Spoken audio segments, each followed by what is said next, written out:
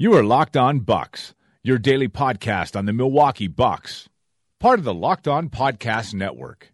Your team every day. Backs him down. Giannis into the lane. Giannis spinning. Fading shot. Up. Good for Giannis at the buzzer. Bucks win it.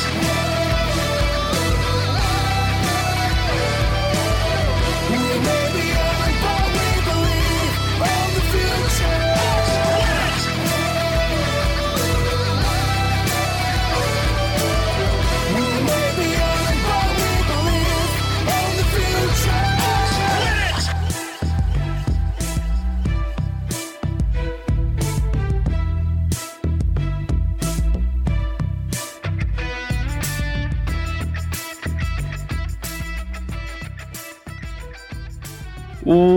Welcome to Locked On Bucks. I'm Eric Name, Milwaukee Bucks reporter at The Athletic Wisconsin, and joining me as always is my good friend and the founder of BrewHoop.com, Frank Madden. Frank, how you doing, buddy? I'm doing fine, Eric. Felt like whenever the Bucks play without Giannis, I always now, ever since that Washington game, I just sort of like expect bad things, you know? I mean, obviously, you're missing the MVP. That's not good. Went into Monday's game kind of feeling like Bulls have won, like 4 games in a row or something? Like, maybe this is a game they lose. And didn't have a promising start, but, it's it's kind of refreshing that the Bucks are now a team that, really with the exception of that Orlando game, just, even when they don't have their best player can, they have the systemic integrity, let's say, to overcome that, and took them maybe a little while against the Bulls on Monday night, but I thought it was ultimately a very satisfying win, just because, again, anytime you win without Giannis, I don't know if it really matters the opponent. Given the tightness of the standing still in the East with the Raptors, not too far behind. You love to pick up wins and when you can give Giannis a rest. Yeah, I don't even. So I'll be totally honest. We are recording this at about 9:30 Central Time, and Raptors Celtics has just ended, and you mentioned the Raptors in the standings and not being far away, and it's like, well, the Celtics didn't help out at all in that. They appear to be do they hate each other? Have they ever met each other? I don't even know. They are a total disaster at the moment. But Celtics lose, Raptors win by a bunch, and it wasn't close. And now everyone always wants to insert the Celtics and the Sixers into this conversation, and it's just keeps ending up being the Bucks and the Raptors that stick around there. But looking at last night's game. Also, while we're here, screw you Celtics I said I didn't want to record during that game because I wanted to watch that game, and now that game is garbage, and now the better game of the night, Thunder Nuggets, is on, and I'm going to get mad. So hopefully we can keep this quick so I can watch that game, because that game might actually be good. But Bucks win 117-106 over the Bulls, and that feeling you're mentioning was extremely prevalent on Bucks Twitter on Monday. Like, I don't know, how many people at the start of the day when I tweeted out that on the injury report, Giannis listed as doubtful, and when you and I recorded that podcast on Sunday and said, hey, this might be a game that the Bucks decide to sit Giannis out. There were plenty of people in my mentions that were just like, oh, why are the Bucks punting on this game, just going to concede this game to the Bulls? And it was just like, I know that Magic game was the worst loss of the season, and I think literally any way you can slice it, I think that was the worst margin they've lost by this year, and certainly the worst that they've looked this year. So that's very clear in everyone's mind. But like, the Bucks were 2-2 at this point, or before the Bulls game, without Giannis, and they won a game by 15 without him over the Raptors. They won a game by 16 over the Celtics without him. And then they had lost that game by 7 to the Wizards without him before that abomination against the Magic. And it was just like, that's I think what you'd expect, right? Like, this Bucks team without Giannis, I think most people think is probably like a 500 team. I mean, if we are going to be consistent with how much talent we believe they have 2 through 9, obviously you take out the top end talent, but that's still probably a 500 basketball team if they're coached well. And again, I think we've been talking about Mike Budenholzer being a good coach. So if Giannis doesn't play, you probably have a 50-50 chance of winning. And in a season where the Bucks winning percentage is, over 700 at this point? Like, I understand that can be disappointing to say, but that's still a goodish basketball team. So there was obviously a lot of doom and gloom, and I think it just goes along with kind of what you're saying. Where you don't get to watch Giannis, it sucks. Like you want to see Giannis play. Like, he's really good. He's the MVP, and you have that level of confidence without him.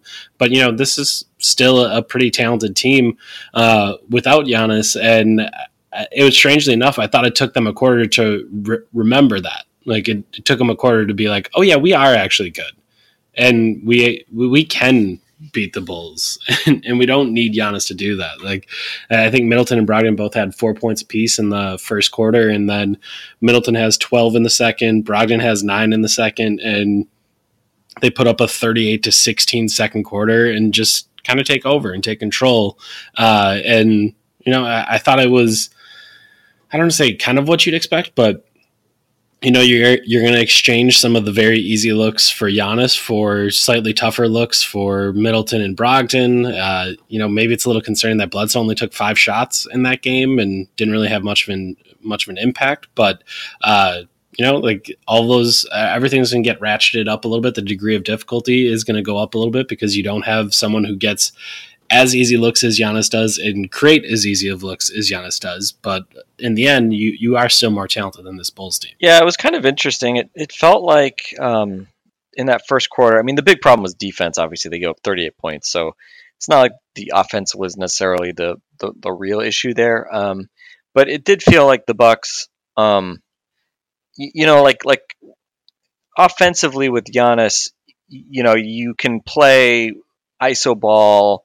You can play in a way that, kind of really leans on him to be a creator in a way that you can't do with anybody else, really, right? I mean, it's logical, right? His gravity, he's kind of an engine to an offense. And it felt like there was too much like, oh, well, Giannis is out, so Chris is our second best player, so let's just give the ball to Chris and let him kind of work. That's like what, and again, like this is, I didn't like chart the first quarter, but you mentioned Chris didn't have a great start, ended up scoring pretty effectively, especially in the first half, thanks to that second quarter, and finished with 22 points and made plays and got to the foul line and I think hit 3 out of 5 threes. So a very solid performance from Middleton, as well as Brogdon kind of stepping up to help fill a little bit of the Giannis void. But I don't know, it felt like they weren't quite. Like, I don't know, it felt like a little bit too much like, oh, Chris, you got to go get yours, which I think earlier in the season we talked a little bit that, you think with Bud that's not really, like that was more kind of like the Jason Kidd formula when Giannis was out. It was like, okay, yeah, Chris, you got to go give us 30. You're going to take a million shots, yeah. Yeah, and actually Chris generally did that last year. I think he put up something like 30 points a game, at least through, I think, the first 3 months when Giannis had missed games. So I don't know, it felt like they were just out of rhythm offensively and then very much out of rhythm defensively. I think I saw Robin Lopez miss a hook shot at one point yesterday. I think it was in the second half. I also saw him miss a mid-range jumper. I think this is the first year I've ever feel like I've seen Robin Lopez miss a mid-range jumper against the Bucks. He also hit a 3, of course. But yeah, he was kind of everywhere. And I love kind of Rolo as just like a general just person that's in the NBA. I just enjoy kind of like what he is, and obviously we've been able to enjoy Brook this year, and so my appreciation of the Lopez brothers has never been higher. But Lopez getting off 26 points on 16 shots, obviously that's a problem. And Levine hit a couple threes, which was interesting because he didn't really do anything the rest of the game. But it was interesting. Yeah, I mean the Bucks just really couldn't get stops early. They started Ersan Ilyasova, which we kind of joked about on Twitter, that on the one hand, like, you could have said, well, start DJ Wilson so that your rotations with your bench are the same because DJ hasn't been playing really, and obviously he would have to play. But then we were also kind of noted that Ersan just generally always gets preferential treatment, so we just assumed that Ersan would be the ultimate beneficiary of Giannis being out, and sure enough, he did start. I thought that would be a real problem against Markkanen. I don't know how much Markkanen really killed Ersan per se early on. He missed some shots and I think maybe let Ersan off the hook a little bit. And you look at the box score. Ersan was plus 25, scored 10.6 boards in 24 minutes. So it's hard to say that, again, that Ersan was the root of the Bucks' problems or something early on. But yeah, it just felt like not a lot of flow offensively, and just defensively, Bulls just were able to kind of get where they wanted to be. And Bulls outscored the Bucks 58-48 in the paint. I think that's now the fourth time all season this has happened. I think it's the second game in a row that's happened. It happened also against the Timberwolves on Saturday, which we didn't talk about because the Bucks obviously ultimately won that game. But yeah, it was definitely an uneven first quarter, and give a lot of credit in that second quarter. Brogdon, I thought in particular, just his aggressiveness going to the rim, also plus 25. That feels like it should have been plus 25. And Middleton also getting going. Those two guys ultimately, kind of helped step up, helped get the offense going. And I thought off the bench, DJ Wilson gave them a real nice shot of energy defensively. I thought Pat Connaughton kind of did what Pat Connaughton does, giving you kind of more of that energy. I think Bud talked about his rebounding, and I thought again, the Bucks' depth. Look, I mean, it's been a theme all season. The Bucks can go very deep on their bench, and obviously when you're missing a guy like Giannis, being able to bring some new guys into the lineup and being able to throw DJ Wilson into the fire, knowing that he's been a good player this year, having Mirotic now that you can throw out up there off the bench as well. I mean, there's just a lot of options for Bud, and Isaiah Canaan hitting 2 out of 2 threes a few hours after being called up. That kind of also probably was a telling stat on a night when Bucks didn't shoot great from 3, 35%, but hit 17 from deep. And again, it just felt like as the game wore on offensively, they just kind of got where they needed to be and played the way we expect them to, even without Giannis.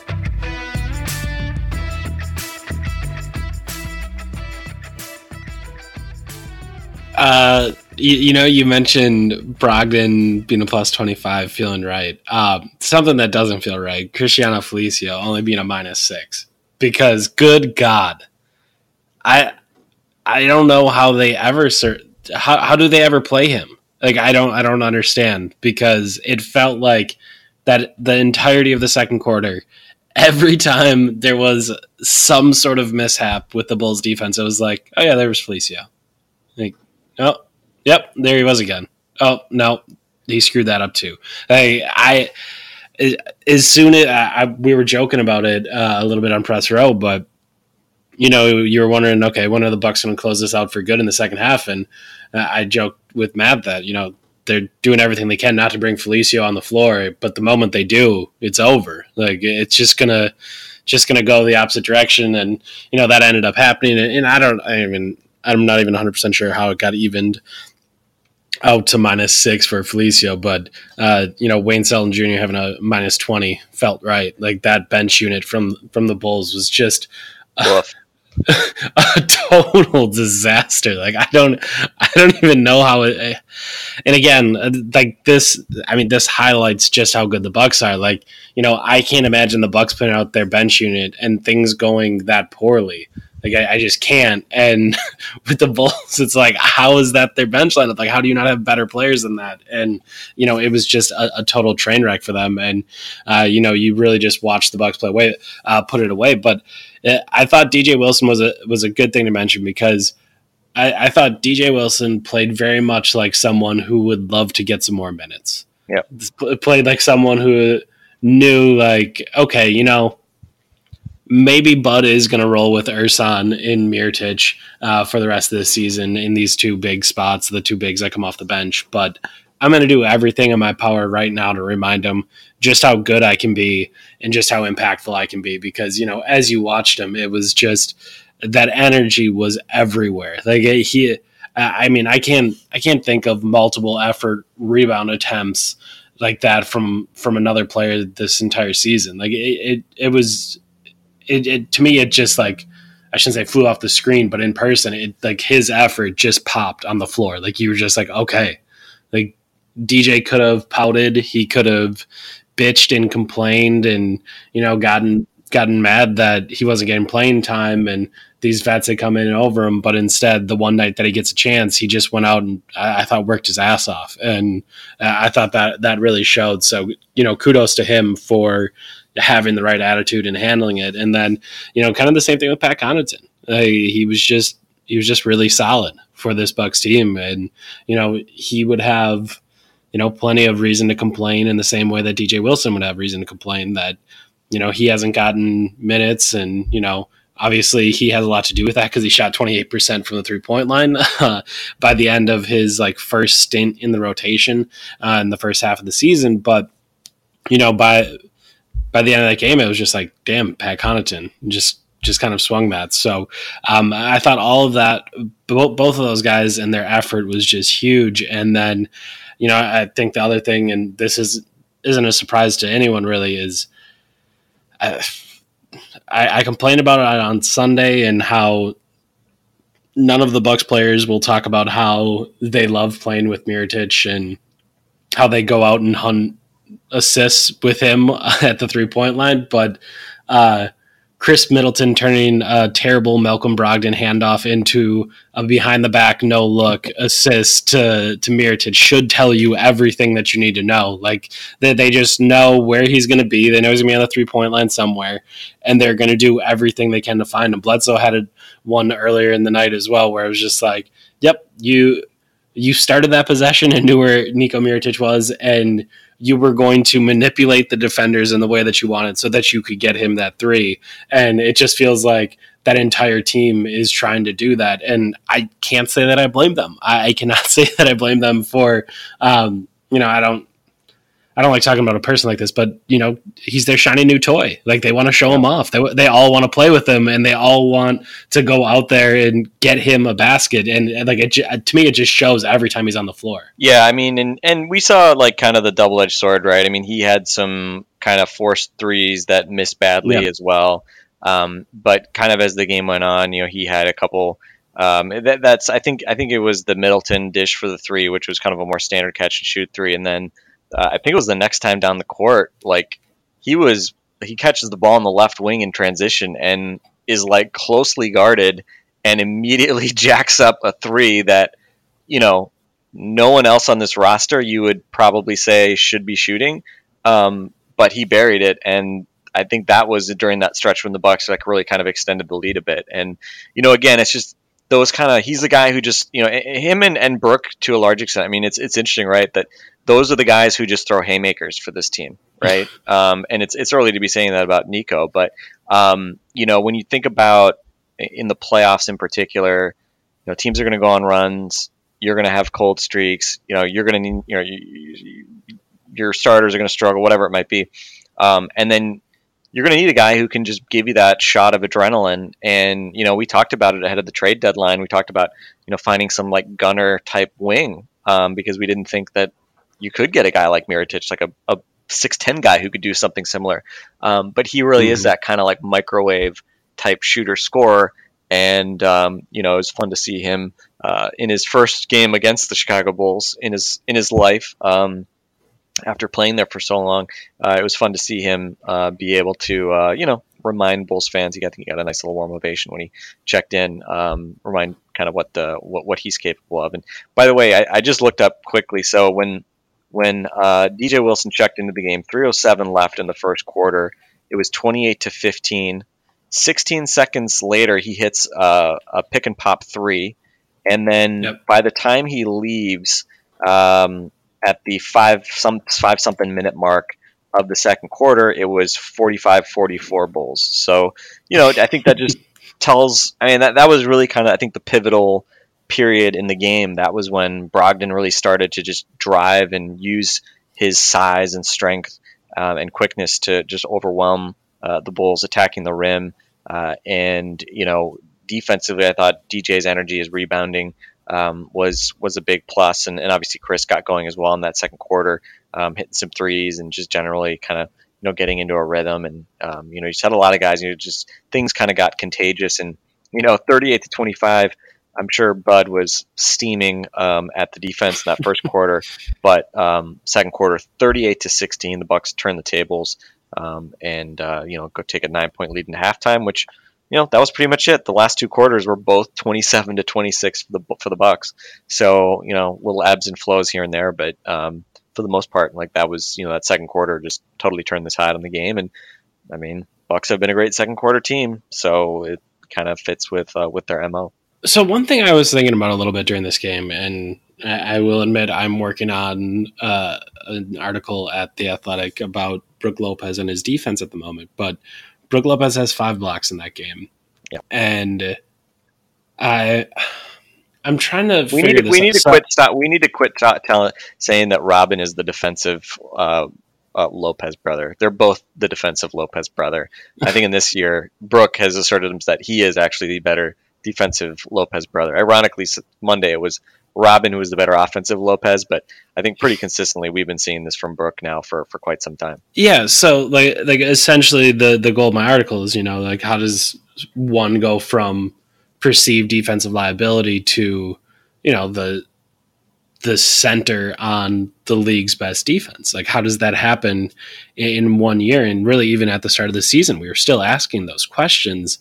And, I was starting to think through it all, and we always talk about how talented the Bucks defense is. And, I think we talk about, Giannis should be on all defensive teams, and I'm not sure that he will this year. Like, I really don't know, because I don't get a great sense for how people appreciate what he does on that end, because it's not necessarily traditional.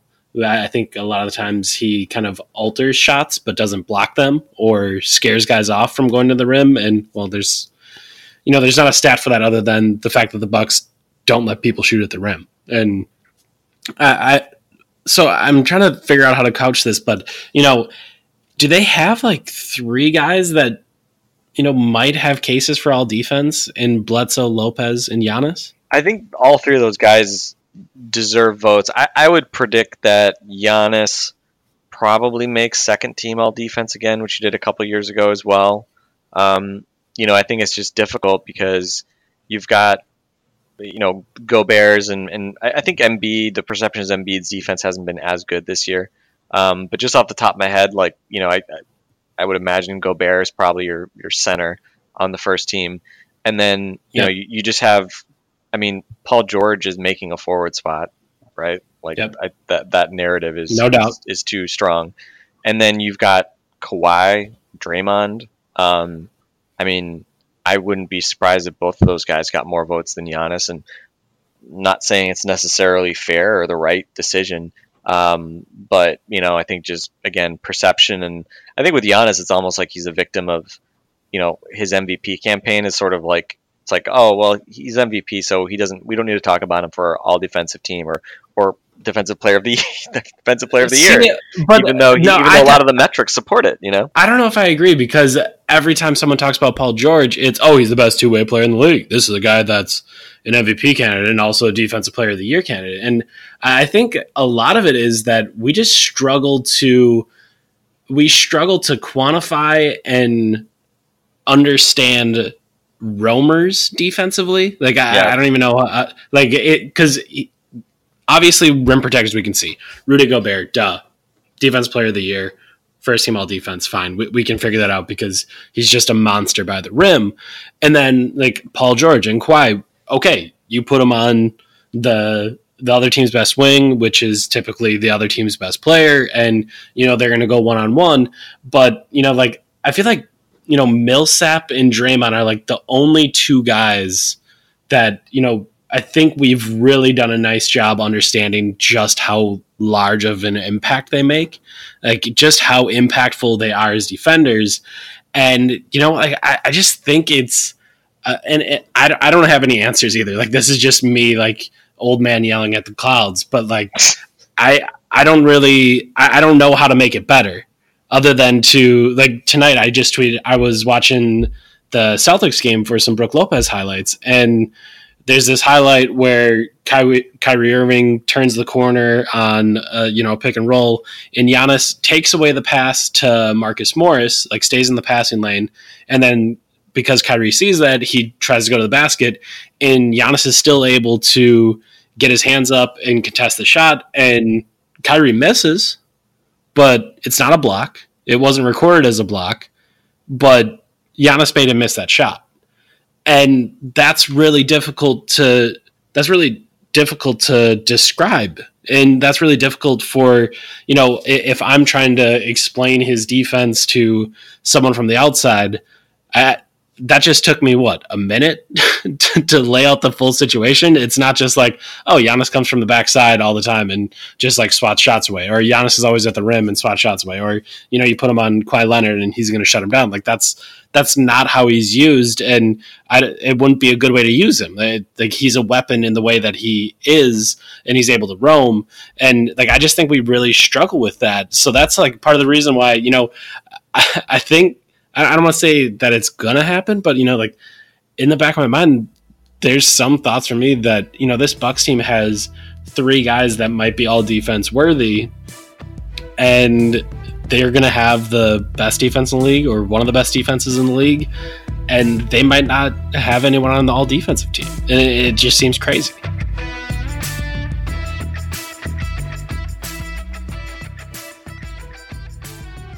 Yeah, and I think I was just sort of thinking, like, what is the metaphor, right? And as we've discussed, and I've tweeted about, like, it's the challenge of being the roamer. And I think like people look at like Paul George and Kawhi as like the equivalent of like a basketball, like a shutdown corner, right?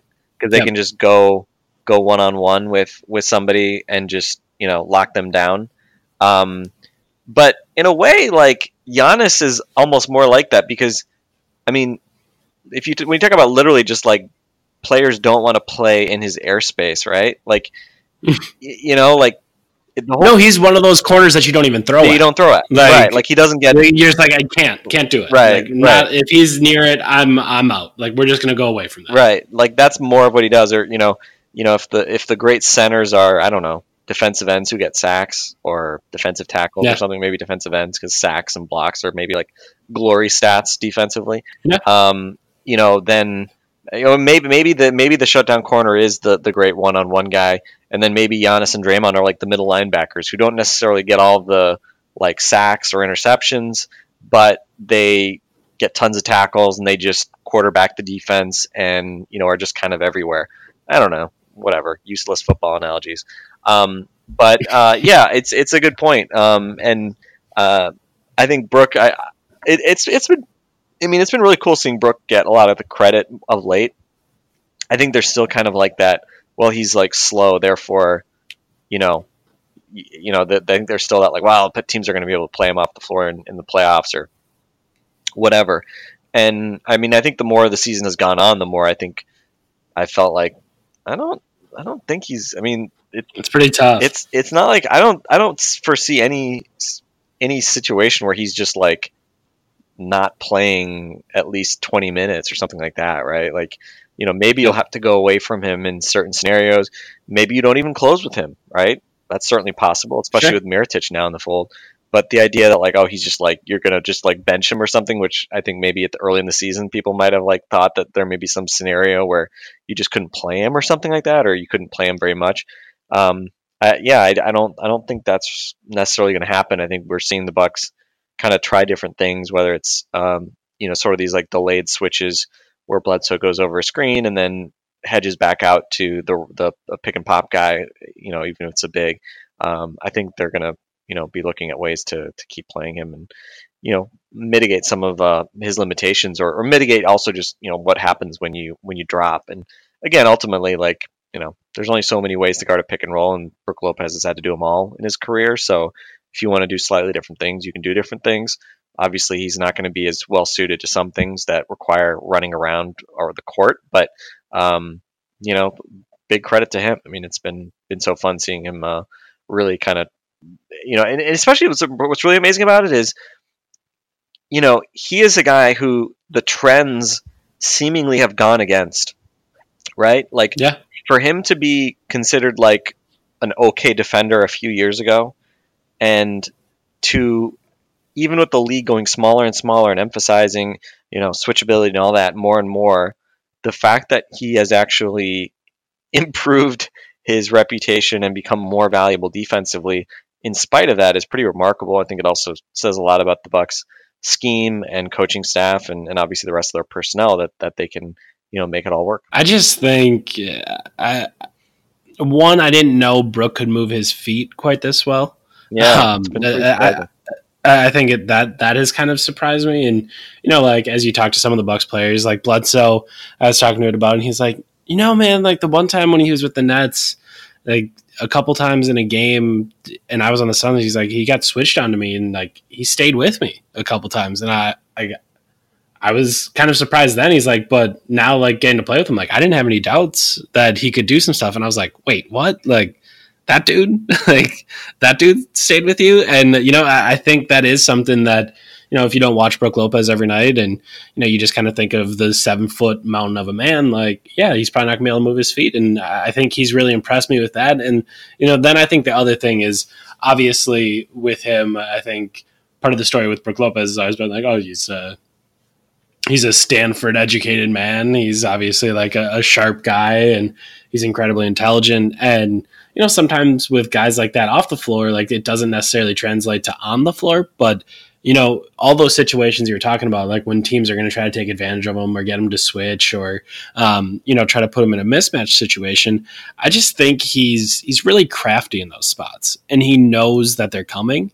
So he'll go out of his way to, if he's going to see the switch, he'll go out of his way to, push that guy as far out as possible and kind of attack him and keep him, off his game, like where he's not really 100% sure, like, what is this 7-foot dude doing trying to pressure me? Like, I wasn't expecting that. Or, like he'll make sure that he puts his lead hand high so that there's no way they can get the pull up off. So then they're starting to think that they need to move more. And then all of a sudden he's 7'1" and has those long arms, and it's really difficult. Like, I just think I've been, really impressed with him. And, there is, I would assume, no chance that he gets an all defense spot, but just when you think through all of this stuff, like, that's been a big part of the reason why they've been so good defensively, and I just don't know if we saw that coming at the start of the year. So Bucks, one of the best defenses in the league, and Brook Lopez is a part of that, and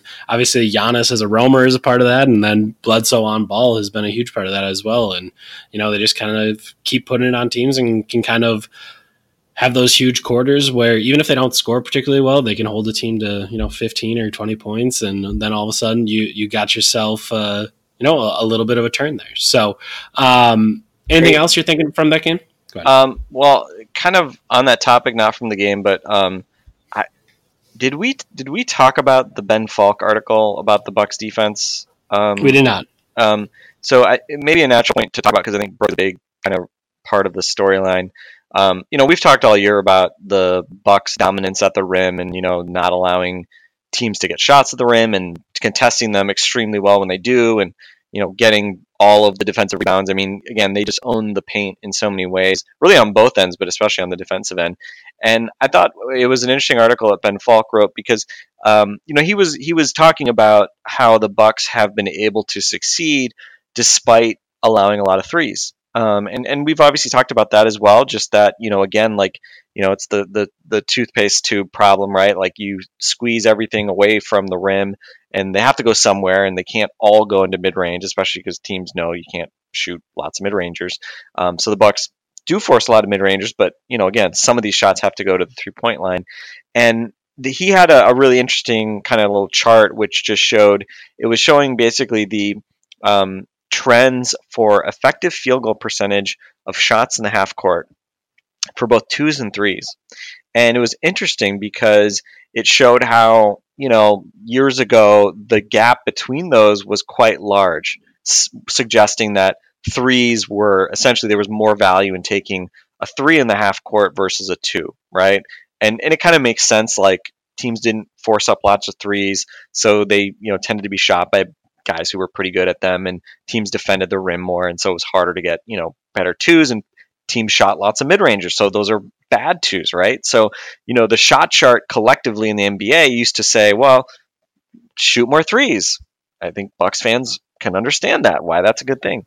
But it's been interesting because there's been such a trend, and what Ben's chart showed, that there's still I believe there's still an advantage for shooting threes in terms of the just pure trade-off between the effective field goal percentage of a 3 versus a 2 in the half court, but it has narrowed significantly. And so there isn't there's no longer, just this obvious bias towards, well, you should always, there's always more value in shooting that marginal 3 over that marginal 2, because, as the Bucks show, offensively as well, now that you have all the space, now 2s are easier, so the 2s are getting more valuable, and you're taking no mid-rangers, which are less valuable, so you're taking better 2s, and you're taking worse 3s, obviously, understandable, because you have more guys shooting 3s, higher volumes, 3-point percentages have obviously not, gone up in this span. I don't think they've gone down a lot. I think they've been, I don't recall, but I believe off the top of my head, they've been fairly stable, but they're not super high.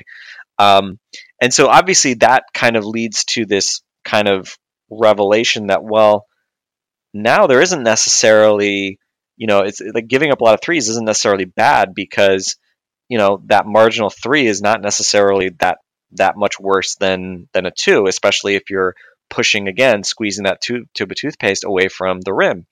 And he also talked about how the Bucks have been especially good at forcing, basically, like, the percentage of shots that are taken by not great 3-point shooters and guys above the break, right? So there's like 2 dimensions to this.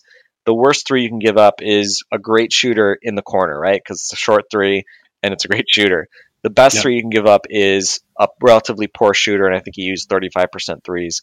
So under 35% 3-point shooter above the break, which is a longer 3, a harder 3.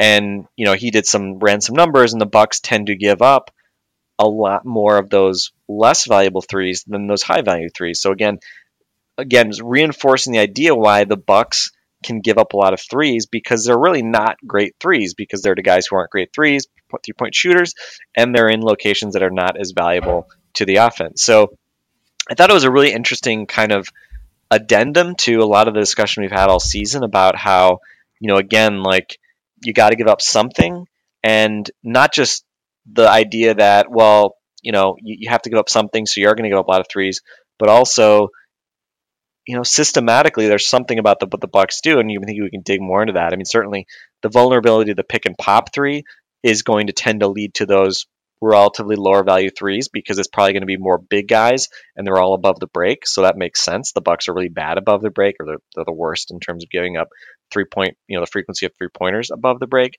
But again, those are not as bad as corner 3s, in which they're relatively better at. So I thought that was a really interesting article that I definitely learned something from. It kind of took a foundation of some things that we've talked about all year, and then kind of added some interesting, trends and findings, which, all told, add up to this idea. And credit to, I believe, Stan Van Gundy. I think Zach Lowe mentioned it on his podcast that, Stan Van Gundy had pointed out that look at the teams that give up the most 3s. It was like the Bucks, and then the top 5 had the Celtics and the Pacers as well, which are 3 of the best defenses in the league. And so, Stan Van Gundy very astutely was saying, don't assume that just giving up a lot of like 3s is just inherently like this big problem, because again, he was, I think, getting at what Ben Falk's data really showed, which is that you're talking about giving up a lot more shots from 3 that are really not great shots. Not that they're, worse than a mid-long 2, but it's kind of like the value of a 3 has maybe been watered down a little bit. Yeah, and the one thing I was thinking about is just like, how often we talk about, 3-point defense. Like, it's not about controlling the percentage, it's about controlling the temps. And, I don't want to say that's foundational, but that is always something that, I think for years now we've kind of been talking about when we talk about 3s is, you got to control the volume, and that's what you want. And So it was no surprise to me that throughout this season, Bucks fans would constantly ask us, like, why are they giving up so many threes? Why are they giving up so many threes? Why are they giving up so many threes? And, like the answer we'd have to keep giving them was like, well, they don't really give up corner threes. And, they give up a lot above the break, which is obviously the spot that you want to give up. You want to give up threes. But, I think the thing that we always talk about is that, this Bucks team is going to be vulnerable to pick and pop bigs, right? And that's important in the Eastern Conference. But also, while freaking out about that, you don't really realize that most nights there's not an Al Horford. There isn't someone that is actually going to take advantage of it. And then, even the guys that the Bucks have faced this year that, seem like guys that quote unquote could take advantage of it, or, guys that might worry people in the playoffs, like, well, Serge Ibaka is a good 3-point shooter this season, but, for his career, he isn't. And, if you really like break it down, like, okay, maybe he's not like a killer from the 3-point line. So, maybe giving up pick and pop threes to him above the break isn't the worst thing. And like, you look at Joel Embiid and it's the same thing. Like, Embiid isn't actually a good shooter. Like, he shoots a lot and has plenty of confidence in it, but like, that's not a problem. And I just thought it was a really interesting article because, it does kind of fly in the face of the convention that we've talked about many times about you don't worry. I shouldn't say you don't worry about the percentage. The percentage is kind of out of your hands for 3-point attempts. And the big thing is controlling the attempts, and the Bucks kind of fly in the face of that. And I think you can kind of see why. Like, and I do think, if you watch this Bucks team for the entire season, you can see that, right? Like you can think about the threes that they give up and realize that a lot of times it is guys that you're not, I don't want to say you're not scared of, but you're certainly not sprinting to get off the line. Like that just isn't something that they've worried about. And I know it was a cause for concern, but I think at this point in the season, Bucks fans have, I don't want to say seen the light because I don't think anyone likes seeing open threes be given up. But, I think if you've watched enough Bucks basketball this year, you can kind of see what they're getting after and why what they were thinking and what they're trying to do ends up working. For sure. And I think it's, it'll be interesting to see in the playoffs in particular when you have to play the same team over and over again and teams make adjustments. Like, I think that to me is going to be really interesting just to see how, in particular, Bud adjusts his defense and how much, they choose to really emphasize taking away the three, in particular to big guys. Because as you mentioned, Horford's obviously a guy that has hurt them with the three ball. Yep. Ibaka has been really bad on threes this year. Embiid has obviously I don't want to say underachieved, but I think people don't realize how relatively poor of a 3-point shooter he is. And, you compare him jacking. Not here though, Frank. Not here on Locked On Bucks. We have made sure to let everyone know about that. Yeah. But you compare just, again, and people say that about Giannis for obvious reasons as well. But, with Embiid in particular, having him shoot a three rather than try to punish you in the post or, be in the paint available to grab an offensive rebound. Obviously it's a big win if he's settling for those types of shots. So, I'd say game 1 of the road trip, obviously a success. Game 2 of the road trip, coming up in Sacramento on Wednesday night. Giannis, as of this evening on Tuesday, is listed as probable with that knee soreness. So fingers crossed that he will be healthy enough to go. But we'll see, right? I think obviously you don't want them to take too many chances and overwork him. And obviously, speaking right now, of that point, someone had mentioned to me on Twitter, like, "Oh man, the Bucks can't be resting them and giving away games." And again, that speaks to the whole giving away games thing. But like, how much is it going to matter if they lose the home court advantage? And it was just like, Giannis's health will always be more important than home court advantage. Yeah. Like that. It's not close. Like if you give me, weighted scales, like one is very important and the other one doesn't matter at all. Like home court advantage does not matter at all in comparison to Giannis's health, especially for an injury that we know has, I mean, I think at this point you can call it a chronic injury, right? Yeah. Like it's plagued him for 2 years at this point. Like, yeah, managing a chronic injury is much more important than finding a way to get the 1 seed in the Eastern Conference in this season. Like they're not even, to me, they're not even close. No, I mean, that's right. And again, I mean, it's unfortunately it's kind of a black box for us. We don't feel what Giannis feels. We don't know how much risk there is to this. So you just kind of leave it to the team, to Giannis and the training staff and the coaching staff to make the right decision and make the right trade-offs. And again, I think as we were tweeting out and we talked about the other day, I'm certainly looking at it this week. Assuming he plays against Sacramento Wednesday, I have to think he's going to want to play really badly against the Lakers and LeBron on Friday. And so, the obvious day that you'd kind of maybe tentatively pencil in here as a rest day would be the next night going to Utah after the Lakers game, which is, Lakers are a national TV ESPN game. So the Jazz could certainly benefit from Giannis being in line for a rest day on Saturday. So our Locked On Bucks listeners in Utah, beware. I know you only get one Bucks game a year, but unfortunately, at least if we were to speculate, we would probably say the odds of Giannis sitting that one out are relatively high at this point. But hey, if his knee feels great this week, then I'm happy and would love to see him play. Right? I mean, he's obviously played back-to-backs most of the season, but we'll see. And first things first. I mean, actually, going to last night's game, I kind of started to think, I was like, man, this actually could be shaping up to be the week that maybe the Bucks do lose those 2 straight games because Monday without Giannis, no cakewalk, even with the Bulls being shorthanded as well. And then Wednesday, Sacramento's been playing great. Friday, I mean, the Lakers have been a disaster, but they still have LeBron. They still have talent. Like they're still capable of winning every game. And then you got to go play Utah the next night. So, every win you can chalk up here. Danger zone for the streak. No consecutive 2 losses. Yeah, I agree. They have not lost to any of the teams they're playing this week. So the losing to the same team twice record is not in danger since they have already beaten the Kings my first game of the season in very undramatic fashion, dropping 140 on them. Obviously, you'd love to repeat that, but Kings have been playing well. Marvin Bagley, I think, is a he's doing some things. He was okay again. He's not considered like a defensive player per se yet, but I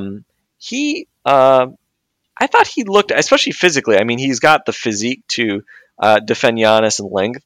I think he's going to be an interesting guy that I think he started the last game. He's been coming off the bench, but he started the last game. So good chance that he might start on Wednesday, and we will see. I mean, Willie Cauley-Stein, like, physically should be able to, like, be not bad against Giannis, but, like, I feel like in all my recent memory, he's just been destroyed by Giannis. So we'll see. Bagley is an interesting matchup. His energy and finishing and activity, I think, are also something that could keep Giannis working. So they're a tough matchup, and certainly Bledsoe will be motivated against another Kentucky guy, De'Aaron Fox having a great season. So we'll see. Buddy Hield also having a great season. So an interesting matchup against a team that obviously has been a really pleasant surprise. And no longer can you take for granted that you can get fat beating up on the Kings, unfortunately. But Bucks will look to try to get the season sweep on Wednesday. Late night game, 9:00 tip here in Central Time Zone. I'm not sure if Frank and I will get together or if it'll be Kane and I, but either way, we'll get that taken care of, and we'll have a podcast for you to break that one down tomorrow. So for Frank Madden, I'm Eric Name. This has been Locked On Bucks. We'll talk to you guys tomorrow.